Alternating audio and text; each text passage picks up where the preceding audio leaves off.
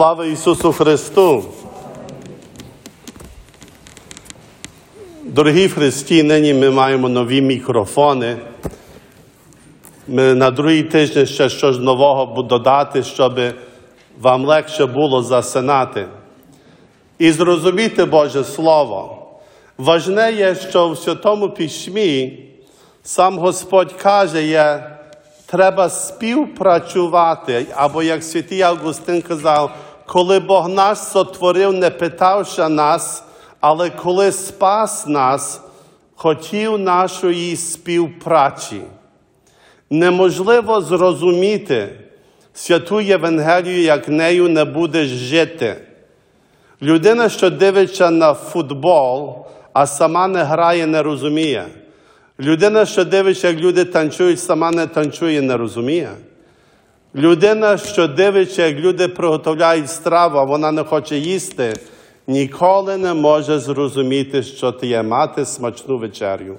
Так само у Святому Письмі дуже чітко і ясно Господь щедро дає свої зернятка, кидає на тернисту землю, кидає на камінь. Який господар би кидав зернятко в кущах або на камінь?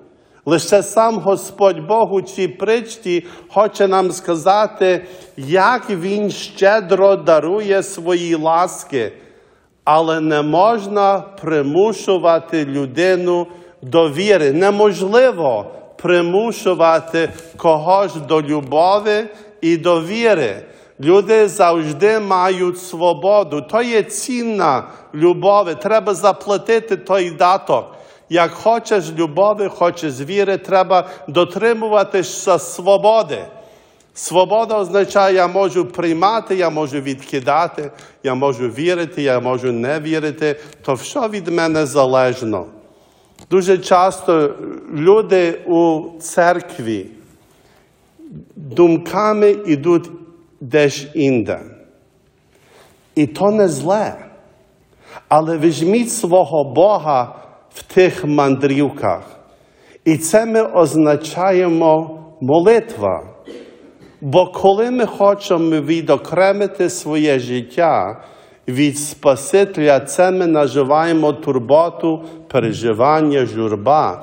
А коли ми думаємо про своє життя і думки літають всюди, це означає, я вірю, що Бог у моєму житті може дати мені силу і надію, і силу перемогти і перейти це.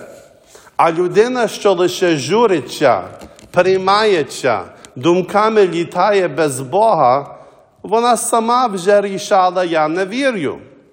Бог мені не потрібний, Він є непрактичний, і через це самому дуже легко блукати в тому пустині житті і сказати, здається, зернятко Божої віри в мене не мало плоду. Чому не мало плоду? Бо я не приготовила землю. Я не приготовила своє серце. Я не сказала собі, що я вірю. Ніхто інший не може за мене сказати вірю. Ніхто інший не може сказати, що я є дитина Божа. То ця притча, що Ісус сказав своїм ученикам, Господь щиро і щедро нам дарує, але навіть Він не може рішати і діяти в наше ім'я. Ми самі мусимо сказати, вірю, Господи, і таким чином жити і думати про своє життя.